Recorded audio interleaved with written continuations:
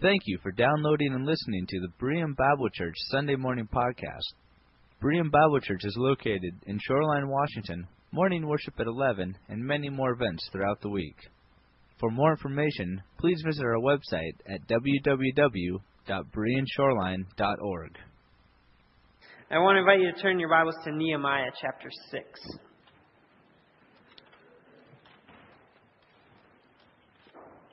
We have been, throughout the fall, we've been studying through this book of Nehemiah.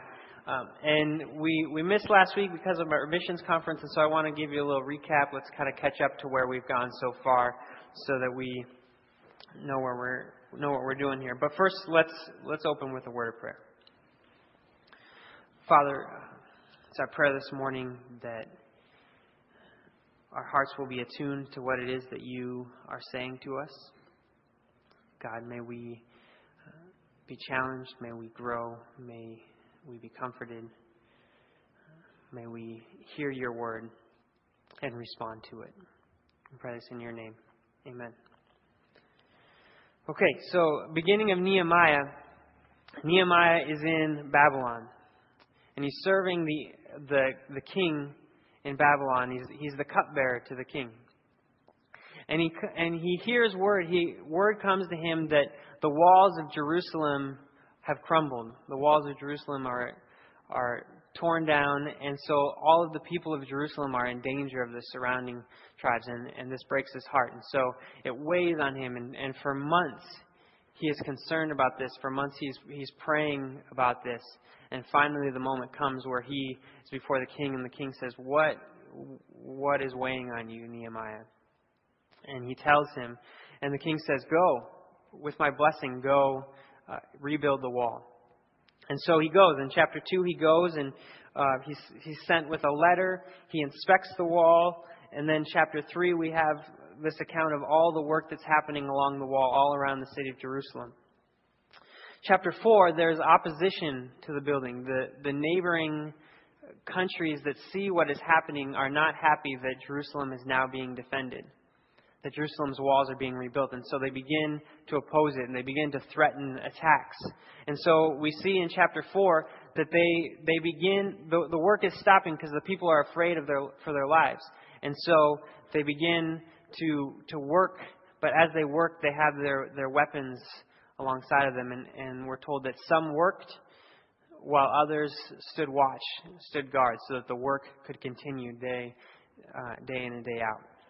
Chapter 5, there's issues with the poor people among them not having enough, and so Nehemiah addresses this issue. And then we come to chapter 6. But one of the things that you might have been thinking as we're going through Nehemiah is that the book of Nehemiah is about rebuilding the wall of Jerusalem. And I'm here to tell you today, this is not what the book of Nehemiah is about. You may have thought that because everything we've been talking about is the rebuilding of the wall, but what you'll see today, if you turn to the end of chapter 6, I'll just kind of spoiler alert here.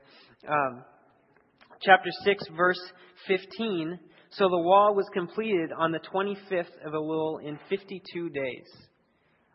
That's it. The wall's done. But we got chapter 7, chapter 8, chapter 9, chapter 10, chapter 11, chapter 12, chapter 13 to go. So if you thought that Nehemiah was just about rebuilding the wall, then I'm here to tell you that's not true. But they finished the wall today, as I told you, and we're going to look at not really how this happened. Really, only in chapter 3 are we told how the wall was built. The rest of it is just what's happening around it, the story that's happening around it, and the rebuilding of Jerusalem and this restoration of the people coming back from exile. Chapter 6, verse 1. When word came to Sanballat, Tobiah, Geshem the Arab, and the rest of our enemies, that I had rebuilt the wall, and not a gap was left in it, though up to that time I had not set the doors and the gates. Sanballat and Geshem sent me this message. Come, let us meet together in one of the villages on the plain of Ono. Oh no. I know you were all thinking that, so I thought I'd say it. Come, let us meet together on one of the villages on the plain of Ono. But they were scheming to harm me. So I sent messengers to them with this reply. I am carrying on a great project. and cannot go down. Why should the work stop while I leave it and go down to you?" 4 times they sent me the same message, and each time I gave them the same answer. Then the 5th time Sanballat sent his aide to me with the same message, and in his hand was an unsealed letter in which was written, "It is reported among the nations, and Geshem says it is true, that you and the Jews are plotting to revolt, and therefore you are building the wall. Moreover, according to these reports, you are about to become their king, and have even appointed prophets to make this proclamation about you in Jerusalem. There is a king in Judah. Now this report will get back to the king, so come, let us meet together." I sent him this reply, "Nothing like what you are saying is happening. You are just making it up out of your head."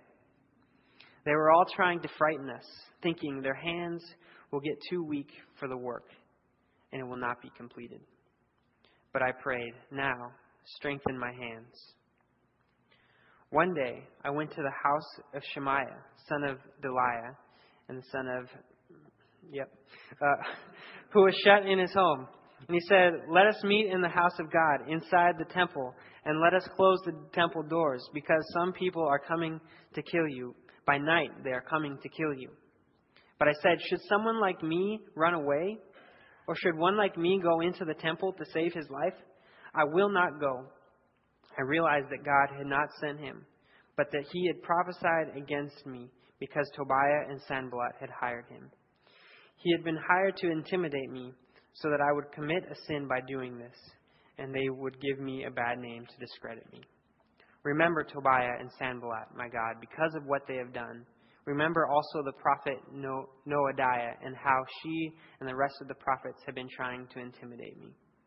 So the wall was completed on the 25th of Elul in 52 days. First thing I want to talk about here is verse 9. This isn't really what we're going to focus on this morning, but I don't know about you, but this prayer that Nehemiah prays is one that I pray often. Strengthen my hands. They are trying to intimidate him. They are trying to bring fear. They're trying to make him afraid. And fear is something that is very real in my life, and I assume in your life as well. And sometimes it's not fear of major calamities coming, but fear of failure, fear of not quite doing enough, fear of not quite being able to measure up, fear of rejection. And this fear that Nehemiah experiences here, for him, would be paralyzing. They're trying to make him afraid, to get him to stop doing the work. And the fear that we often experience as we jump into this passage and the work that God has called us to, the fear often prevents us from doing the work that God has called us to. And so we come up with excuses. We find ways to run away. We find ways to hide. We find ways to busy ourselves with something else. And so just at the very beginning, I want us to have that conversation right out. Strengthen my hands, Lord. Now, strengthen my hands. When we feel that fear, when we feel that intimidation, strengthen my hands. But let's move through this letter. Now, let's move through this chapter. We talked about in chapter 4 the opposition that was coming. The opposition that was coming through attacks. And so that they needed to bring their swords, they needed to defend themselves, they needed to fight. The countries around Tobiah, Sanballat are trying to stop the work on the wall. And so they threatened military force. And sometimes the threats and attacks that we experience from our adversary, from Satan, come in physical force, come in things that try to just, it's blatant. It's something that is opposing what God is trying to do. But sometimes it's much more subtle. And this is the tactic that Tobiah and Sanballat try in chapter 6. And so look at, they say, come, let us meet together in one of the villages, the plain of Ono. So come, stop doing the work and come over here. This is important. We need to meet with you. We need to come and we need to have this conversation. Maybe we could have some dialogue around the work that you're doing and spend some time figuring out how can we live together in this, and you're doing your work, but we want to, so come meet with us over here. And look at, I love Nehemiah's response here. This has been, as I've known that I'm preaching on this passage, this has been the verse that has come to me again and again and again. I am carrying on a great project and cannot go down. Why should the work stop while I leave it and go down to you? And sometimes the attacks of our adversary, sometimes the attacks of Satan are not blatant, outright attacks, but they just try to divert us a little bit. They just try to distract us a little bit from what it is that God has called us to do, from who it is that God has called us to be. And so this is an important thing that we need to be doing, and I should be investing my time in this. But is it the great work? Is it what God has called us to do and be in the world? And there are all sorts of important conversations and things that we could be doing and work that could be happening. But is this what God has for us? And I want us to talk today really about that. Who has God called us to be? What is it that God has called us to do and be in His world? And so I want us to move through three areas. First, we're going to talk about the church. And when I say the church, I mean capital C, the church, the body of Christ, everybody that is a believer of the church. Next, we're going to talk about the church. We're going to talk about us as a community. And then we're going to talk about the church. And we're going to talk about us as individuals as a part of this community. What is it? And that one's going to be tricky because that one's really, each of us has our own unique gift and calling. But, so we're going to do that. Turn in your Bibles to Romans chapter 12.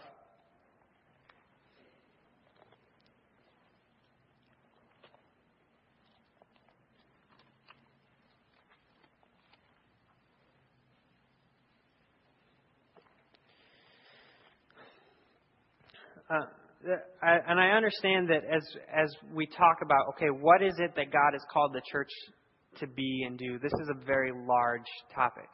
And so we probably won't be able to hit on everything, but I'm going to try my best to sort of broad brush stroke, like what are the big ideas that when we say, because often what happens is when we want to be able to say, I'm carrying on a great work and I can't come down, but when we examine our lives and we examine what we're doing, and I know this is true for myself, I have to ask myself the question, am I really carrying on a great work? Or am I just sort of wasting my time? Am I distracted? Am I focusing on all these other things? What is it that God has called us to do? And so, Romans chapter 12. Therefore, I urge you, brothers and sisters, in view of God's mercy, to offer your bodies as a living sacrifice, holy and pleasing to God. This is true worship. Do not conform to the pattern of this world, but be transformed by the renewing of your mind. Then you will be able to test and approve what God's will is, His good, pleasing, and perfect will. As we jump down to verse 9, he says, love must be sincere. Hate what is evil. Cling to what is good. Be devoted to one another in love. Honor one another above yourselves. Never be lacking in zeal, but keep your spiritual fervor, serving the Lord. Be joyful in hope, patient in affliction, faithful in prayer. Share with the Lord's people who are in need. Practice hospitality. Bless those who persecute you. Bless and do not curse. Rejoice with those who rejoice. Mourn with those who mourn. Live in harmony with one another. Do not be proud, but be willing to associate with people of low position. Do not think you are superior. Do not repay anyone evil for evil. Be careful to do what is right in the eyes of everyone. If it is possible, as far as it depends on you, live at peace with everyone. Do not take revenge, my dear friends, but leave room for God's wrath. For it is written, it is mine to avenge, I will repay, says the Lord. On the contrary, if your enemy is hungry, feed him. If he is thirsty, give him something to drink. In doing this, you will heap burning coals on his head. Do not be overcome by evil, but overcome evil with good. Now there's a lot here. And I think we could take Romans 12 and say, okay, here's some of what God has called us to do. Here's some of what God has called us to be in our world. That our love must be sincere, that we should be humble, that we should be willing to associate with people who are lower than us, that we shouldn't repay evil with evil, that we should be joyful in hope, that we should be patient in affliction, that we should practice hospitality. All of these things are part of what God has called us to do. But I started with verses 1 and 2 because verse 2, I think, is the key that points us towards the way in which we get distracted. The way in which the Sanballats and the Tobiahs of our world pull us away from these things that God has called us to. And so in chapter 12, verse 2, he says, do not conform to the pattern of this world, but be transformed by the renewing of your mind. Now, when I was in high school, this verse was told me. High schoolers, have you guys heard this verse a lot? Yeah. And when you're in high school, this is how it was. This is how this verse was taught to me, which I think is true, but it's a small part of what the verse is. Do not be conformed to the pattern of this world. Is if everyone else in your school is doing something, that doesn't mean that you have to do it. If everyone's jumping off a bridge, don't do it. You know, if just because your friends want to your friends' parents let them get tattoos, doesn't mean you get to have a tattoo. Or just because your friends are going out to that party and doing drugs or drinking, that doesn't mean you do it. Don't conform to the pattern of this world. Is that what you guys get? Yeah. Which is true, right? But it's very limited. How many of you, this is adults as well, how many of you, this is sort of how you've seen this verse? Yeah? Which the problem with that is that Paul wasn't writing to a youth group. I mean, there were probably youth in there, but sometimes when we look at this idea and we look at these conversations about conformity, we apply this specifically to our junior high and our high schoolers who are really dealing with the pressure of conforming to the world, whereas those of us who are adults and much more mature now don't have that pressure. Yeah. And so, but what is he saying? Is he talking about just don't go out and go party with your friends? No, he's saying don't conform your minds, your thoughts, your actions, your attitudes to the way that our world works.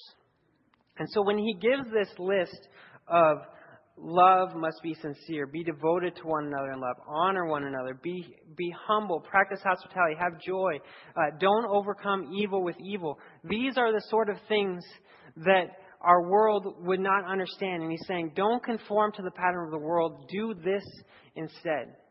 Live your lives in this way instead of the way that our world lives their lives. And the problem is, as a church, oftentimes we get distracted by the way that our world chooses to engage issues, and we conform to the pattern of our world. I'm on Facebook. Who's on? Anybody on Facebook? You can admit it. Pastor Jim isn't on Facebook, but his wife is, and he always comes and says, he always gives me a hard time. He's like, I'm not on Facebook. But then he comes and tells me things that are on Facebook because his wife. So it's like, well, you're sort of on it, Jim. Come on. So be careful, because Pastor Jim, if you're friends with Teresa, Pastor Jim knows what you're posting on Facebook. But here's, and I wasn't sure I was going to bring this up, but let's just do it because this is timely.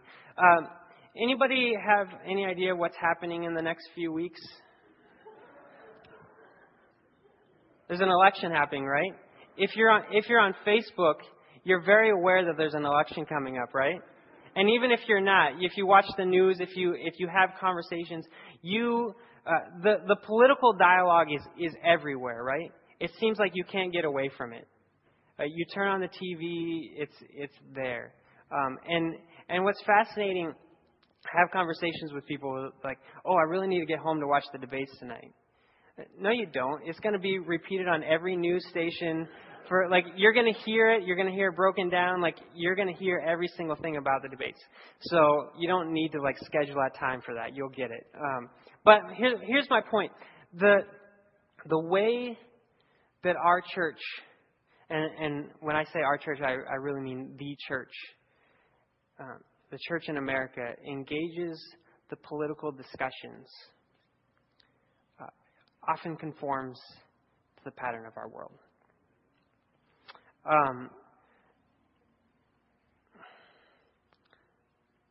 Love must be sincere. Hate what is evil. Cling to what is good. Be devoted to one another in love. Honor one another above yourselves. Do not repay anyone evil for evil.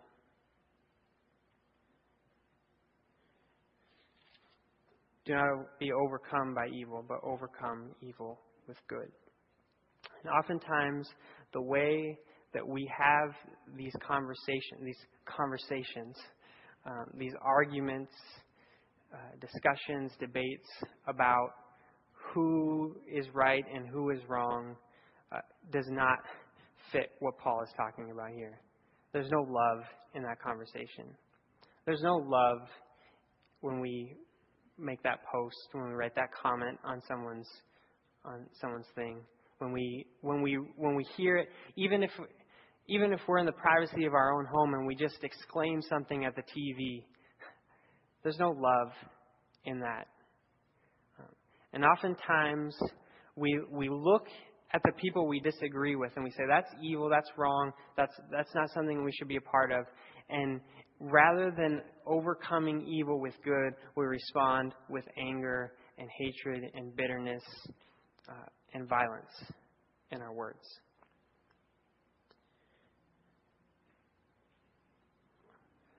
So when Paul says, do not conform to the pattern of this world, but be transformed by the renewing of your mind, this is what he's talking about. Do we as Christians engage our world in a way that is loving, that is always loving, even when it's people we disagree with? Or do we fall into the same arguments, discussions, hatred, bitterness, creating enemies as everyone else? And I bring this up because this is exactly what our adversary, what Satan, what the Tobias and the Sanballat of our world want. They want to get us sidetracked from what it is that God has called us to do and be in the world, and get us concerned about all the things that are out there. And all of a sudden, the great work comes to a halt. And so when we hear those discussions, when my hope, and this is my hope for me too, because I try to stay out of writing comments, but I'm thinking it, I'm feeling it. My hope is that as we move through these next few weeks, and whatever outcome over the next few weeks happens, that we as a church, hopefully as a church, the larger church can say, we are carrying on a great work. And we're not coming down for that. We're doing the work. So, Ephesians chapter 6. Let's do this. And we're going to stay in Ephesians for a while as we transition here. Ephesians chapter 6. This I think is a good reminder.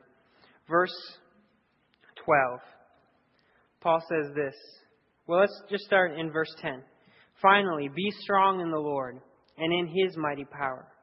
Put on the full armor of God so that you can take your stand against the devil's schemes. For our struggle is not against flesh and blood, but against the rulers, against the authorities, against the powers of this dark world, and against the spiritual forces of evil in the heavenly realms.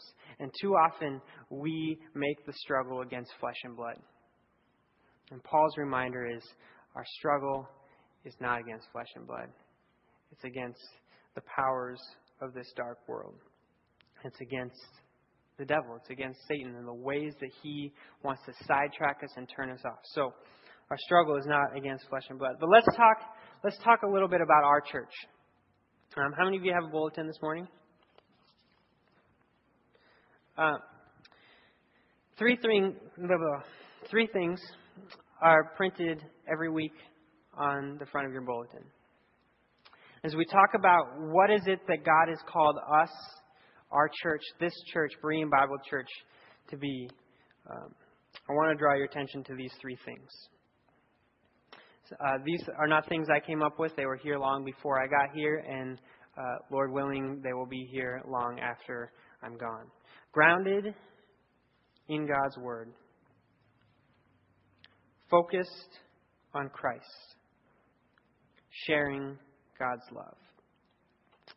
I assume that a number of years ago, our elders or a committee sat down together and had this conversation. What is it that God has called us, Berean Bible Church, to be here in Shoreline? What is it that we are supposed to be doing? Of all the things that we do, what is it that we uniquely are called to do? And these are the three things that they came up with. That we are grounded in God's Word. And this is our hope, that each and everything that we do is grounded in Scripture. It comes from what God wants from us. And we discover that through His Word. We discover that through reading Scripture. So grounded in God's Word. Focused on Christ.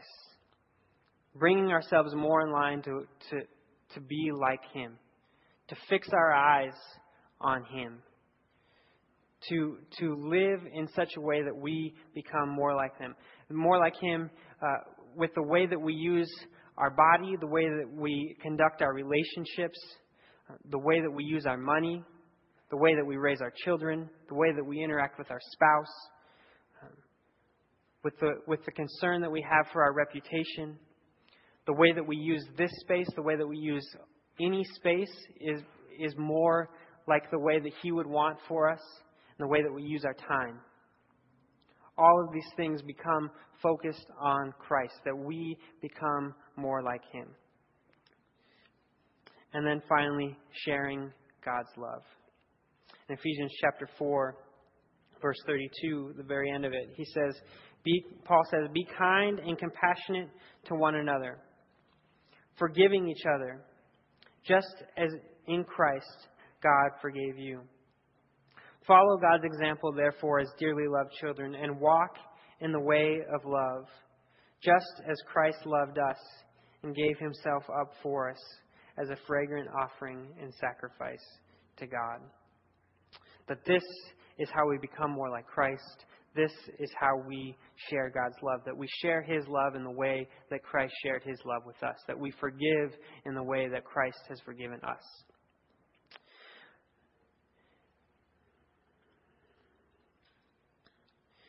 And then finally, let's talk about us, the church, individuals. In the Romans passage, in the section we didn't read, Paul talks about how each one of us is created with unique abilities, unique gifts, that God has gifted each one of us to serve Him in unique ways. And that we are to use those gifts to His glory with whoever it is that we are. Whatever it is that He has created us to do. And so as we have this discussion, this is really something that you know better than I do about what it is that God has called you to do. What it is that God has called you to be, who it is that He's called you to be in the world.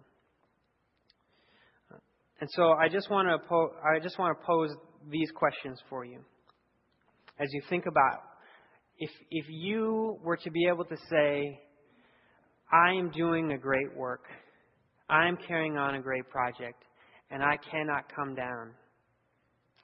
What is that project that God has called you to do?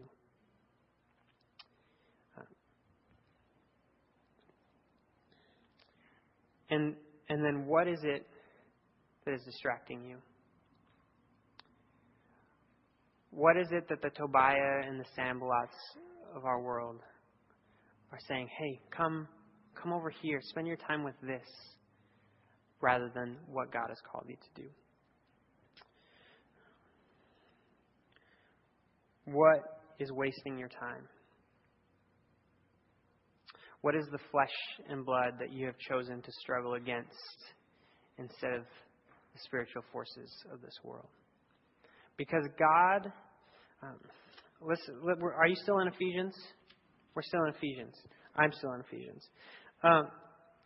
Look at chapter 2. I mean, there's so much here, again, that we could talk about of what is it that God has called us to do. What is it that God? The real question is, what is it that God is doing in the world? What is His desire for His people, for His world? Chapter 2, verse 12. Remember that at that time you were separate from Christ, excluded from citizenship in Israel, and foreigners to the covenants of the promise, without hope and without God in the world. So Paul is writing to Gentiles who are never part of Israel, never part of God's plan of salvation. And he says, you were excluded, but now, in Christ Jesus, you who once were far away have been brought near by the blood of Christ. For He Himself is our peace, who has made the two one and has destroyed the barrier, the dividing wall of hostility, by setting aside in His flesh the law with its commands and regulations. His purpose was to create in Himself one new humanity out of the two, thus making peace. And in one body to reconcile both of them to God through the cross, by which He put to death their hostility. He came and preached peace to you who were far away, and peace to those who are near. For through Him we both have access to the Father by one Spirit. And in chapter 3, Paul goes on again to talk about that here's what Christ was doing, and here's what we are proclaiming to you. That God is reconciling the world to Himself. That God desires to reconcile all people who don't know Him. We talked in our Sunday school class about God is pursuing His creation, longing for its redemption. And oftentimes the way that we get distracted, the ways that we interact with our world, the ways that we conform to the world are just subtle little things that, if we look at it, we say, well, maybe that's not so bad. But it tears us away from proclaiming this message of reconciliation. It tears us away from the ways that we can preach peace to those who are far away. That they too can have peace with God. And the way that we respond to our world, the way that we enter those conversations,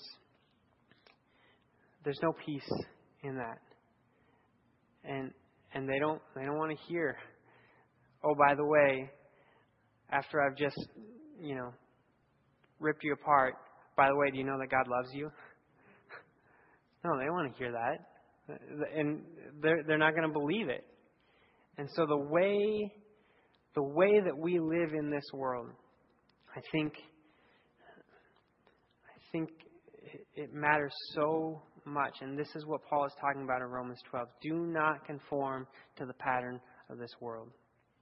Do not conform to the pattern of this world. Because in conforming to the pattern of the world, we come down off the wall and we're pulled away from the work that needs to be done. And so may we say to the Sanballats and the Tobiahs of our world, I'm sorry. You can come 4, 5, 6, 7, 100 times, but I am carrying on a great work, and I can't come down. God, our prayer this morning is for vision to see and to be a part of the work that you are doing. We, as the larger church, we as this church, Berean Bible Church, and individuals as a part of this church, we want to carry on your work. And so it's our prayer that you will strengthen our hands, that you will fix our eyes, that you will give us a vision to see the world as you see it, and that we may engage it as you would have us to do so. We pray this in your name.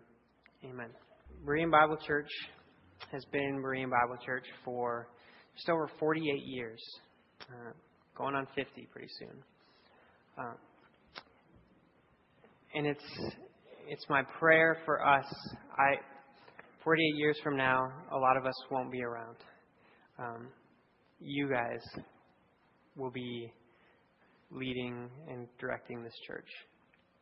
And as our prayer, my prayer for us, 48 years, 100 years from now, if the Lord doesn't come before then, that we have the vision to be grounded in God's Word, focused on Christ and sharing His love. And that we can say, we are doing a great work and we can't come down.